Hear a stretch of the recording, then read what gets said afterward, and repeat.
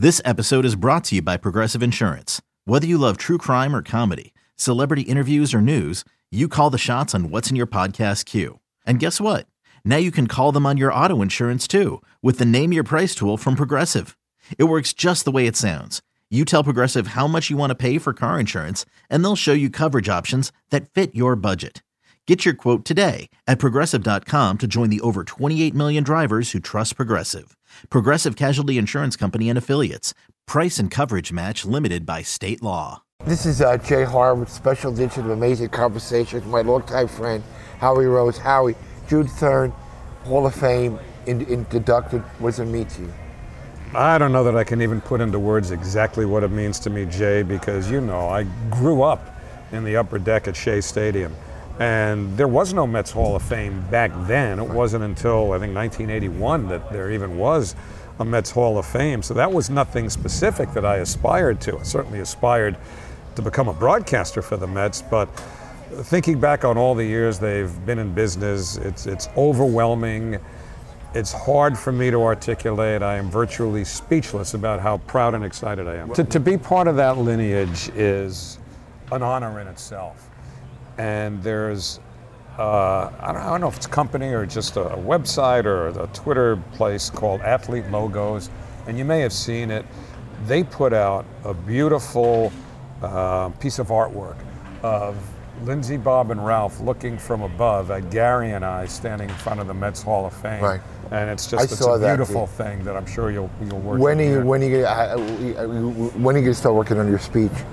Well, as I say, I'm speechless right now, so I'm going to have to discipline myself to find the words. But in true candor, I've already thought about some of the stuff I want to say. I just need to know the time limit.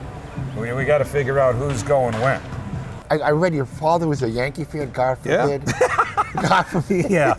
Well, that was my entry into baseball, 1961. Right. And if you don't know, 1961 was the year that Roger Maris and Mickey Mantle had their epic home run duel in chase of Babe Ruth's record of 60, which Maris broke on the last day of the year. So imagine being a 7-year-old kid and being introduced to baseball under those circumstances. It was a thrill a day. And then the next year, there's this new team, and I thought they were created just for me. Did you just pick the Mets? I mean, how did you not stay with the Yankees? Well, it was an easy sort of thing because, you know, first of all, I was never one of those kids that, even as I got a little older, hated the Yankees because I was a Met fan, because they didn't play each other. There was no interleague play. They weren't really contending for the same thing in the early years of the Mets. But it was, as the Mets took hold in New York, which was instantaneous, they were new, and as a baseball fan, I was new, so it was a natural marriage, if you will.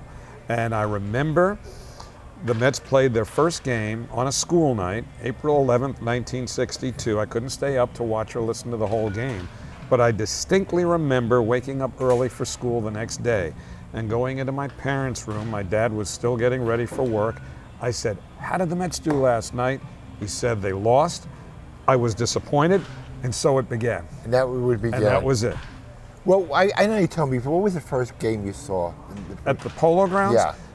The first game I saw at the Polo Grounds, which is interesting because of the date, was July 6th, 1962. Now, that date didn't mean anything to me then, but 24 years later, I would meet my wife, Barbara, on July 6th. But wait, there's more.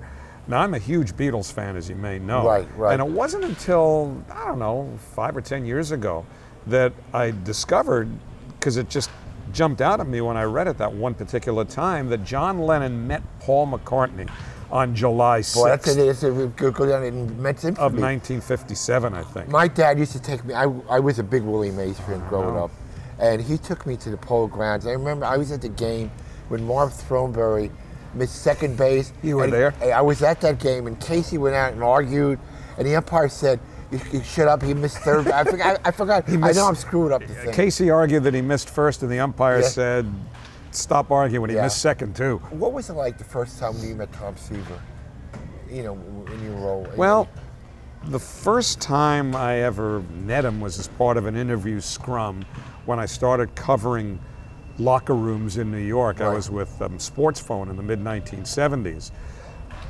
what was a very humbling assignment for me, Jay, was the day after the trade in 1977. I was working for WHN Radio, and our news director, a guy named Charlie Kay, who was also a big Mets fan, assigned me, this is when it was much easier to get through airports, pre 9/11, but he assigned me to follow Seaver. He got me the flight number that he was taking to Montreal to meet his new team, the Cincinnati Reds, meet Tom at the airport, follow him on his way to the game, and get a couple of sound bites. Tom didn't know me from a hole in the head. But there was a part of me, I was 23 years old, I was still getting used to this whole idea of being a, quote, objective journalist. I wanted to grab Tom by the neck and get him away from that airplane and, you know, bring him back to Shea Stadium where he belonged. Obviously that didn't happen, but that was an interesting kind of experience. My first time, when he came back from the Reds in '83, he was in the old Hugginstangle Field House. He was in a whirlpool. I put on a new suit. I said, Mr. Seaver, I'm Jay Horwitz, the PR guy from the Mets. I can't hear you, kid. Come closer. Took the hose, put it down my pants. I was getting soaked to my. That was my introduction. That was your first time meeting? That was the first time I met Tom Seaver. So this idea of liquid and pants is consistent between orange juice and Frank Cashin. It's been through the years. How many games in the World Series did you see? A lot of them, 69, all of them? It's a long story, but I didn't get to the '69 World Series. Well, why not? Oh, you got a minute? Sure. You're not going to believe this, but first of all, I didn't have any money growing up anyway, so it wasn't like I could just peel some money out of my pocket. But when the Mets clinched first place, I begged my parents to give me a few bucks to not exactly sleep over at Shea Stadium because my friend's father dropped us off on his way to work and he left real early. We got there about 4:30, 5 o'clock in the morning, and we had money to go to one game. And we figured the one game that was guaranteed to be played in the League Championship Series was Game 3, which would be the first one at Shea. So we got tickets for that. Now, we have to back up a little bit because that summer, my parents, who never went anywhere, they decided they were going to book this weekend at Brown's in the Catskills. Oh, really? Which was on the weekend of October 3rd, 4th, and 5th, Friday, Saturday, Sunday. Couldn't get out of it? Well, that Friday, I was a student at Cardozo High School in Bayside, Queens, and we were so overcrowded, we were on late session. So we didn't go to school until 12:30 in the afternoon, and we got out a little before 6. But because we were going up to Brown's that Friday, ordinarily they'd wait till I got out of school. My parents said, all right, look, we're going to allow you to miss school that Friday, okay? That was October 3rd. Saturday's the 4th, Sunday's the 5th. They're in Atlanta, they win both games. Now, I know I told my parents that I was going to miss school on the 6th to go to the Met game, but that meant missing school on Friday and the following Monday. No good? Little suspicious, especially because we were on late session, not going to school until 12:30. Well, long story short, I go to the game that Monday. The Mets win the pennant. Joe Torre makes the last out. Well, that was the division clincher, right? The pennant clincher was Monday afternoon, the 6th, and I come home from school, and I've got half of, statute of limitations, okay? Statute of limitations. I'm wearing half of center field around my neck when I walk in. I yell, we won the pennant. My father looks at me, where were you? Oh, boy. I said, where were we? Look, Tommy Agee stepped here, Cleon Jones. I became the first kid since Spanky and Alfalfa to have gotten a visit from the truant officer. Really? Because I was out Friday and Monday. Truant officer literally came to my parents' house. I wasn't there. Oh, boy. I don't know how they missed it, but they somehow didn't tell the truant officer I was at Shea Stadium. You watch it on TV, though. With the World Series? Yeah. Well, A, they wouldn't give me money to go to a World Series game, and B, we missed. I was able to watch one of the 3 games at Shea because it was the Vietnam War moratorium. Right. So no school that day. So I missed games 3 and 5 and listened in school. Hey, it's Kaylee Cuoco for Priceline. Ready to go to your happy place for a happy price? Well, why didn't you say so? Just download the Priceline app right now and save up to 60% on hotels. So whether it's Cousin Kevin's Kazoo Concert in Kansas City, go Kevin, or Becky's Bachelorette Bash in Bermuda, you never have to miss a trip ever again. So download the Priceline app today. Your savings are waiting. Go to your happy place for a happy price. Go to your happy price, Priceline. Let me ask you this. know about history. How do you remember the details? Who's on second base? Who's on third base? Listen on the radio. I mean, is it photographic memory? I mean, You mean from games in the past? Or? Anything in the past. I mean, Well, I marvel at how you remember the minute stuff, and I remember the basics, but I don't have the detail. I mean, I think it's certainly not a photographic memory because I don't have any short-term memory. I forgot what we started talking about in this interview.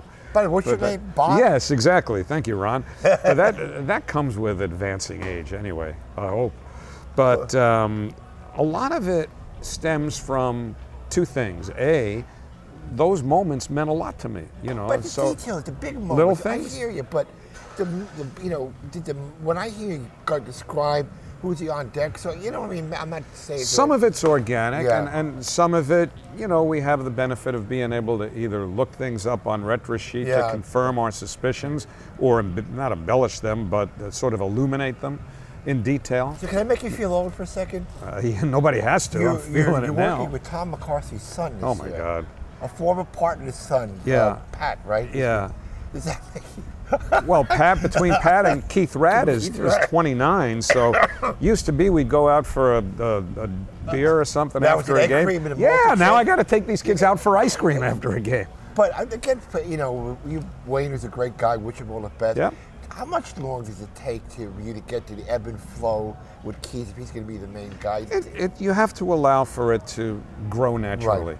And I don't put a time frame on it. The first couple of games we did as virtual strangers at the end of February this spring, I thought went exceedingly well in that regard in particular.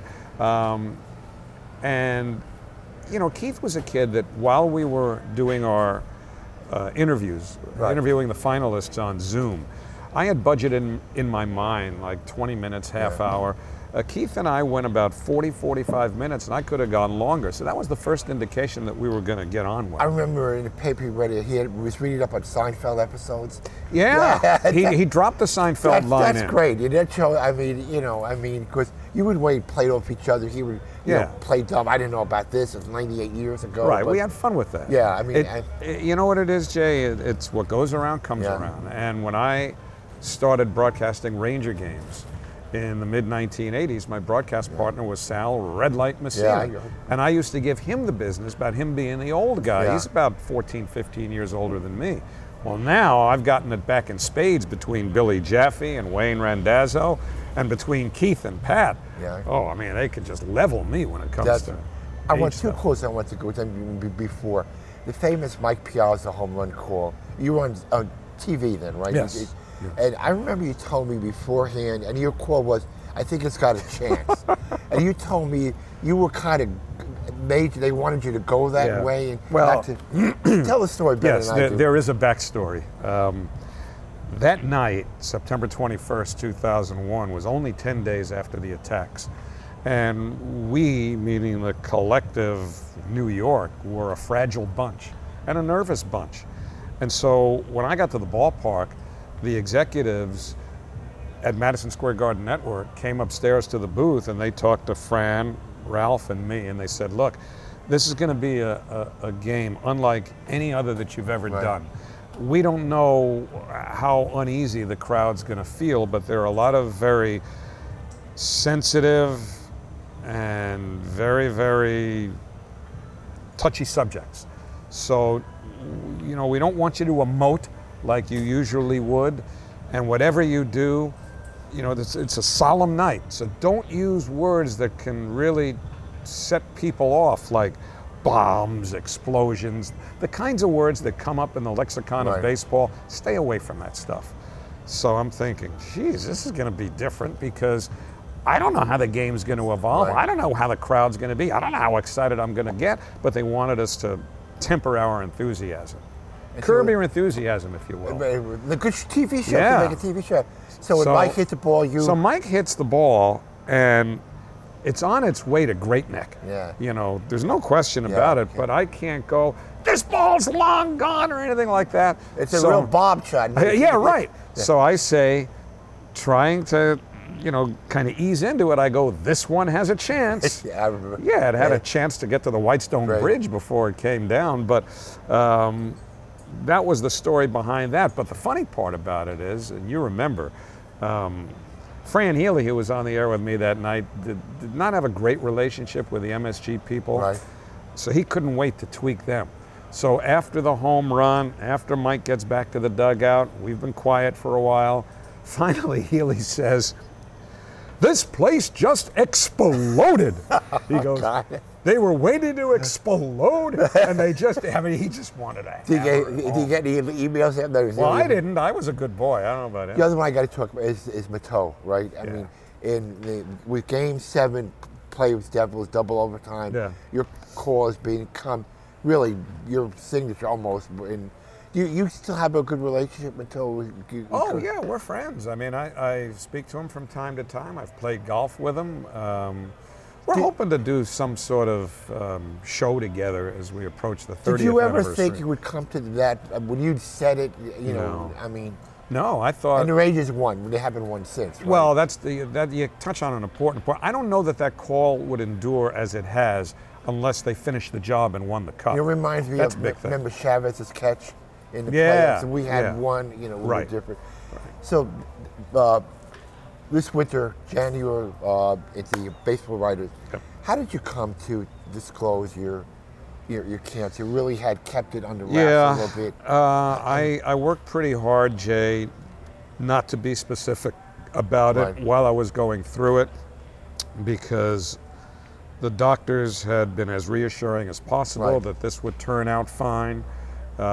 So just go through the surgery, go through the recovery, get back to as close to normal as possible, and that'd be that. But when the baseball writers gave Mike Vaccaro, who went through something pretty serious too, and me, the Richmond Award, named after Arthur and Milton, You Gotta Have Heart Award, I just felt when I was going to give my acceptance speech that they're going to be nice enough to honor me, and there are 800 people there or whatever.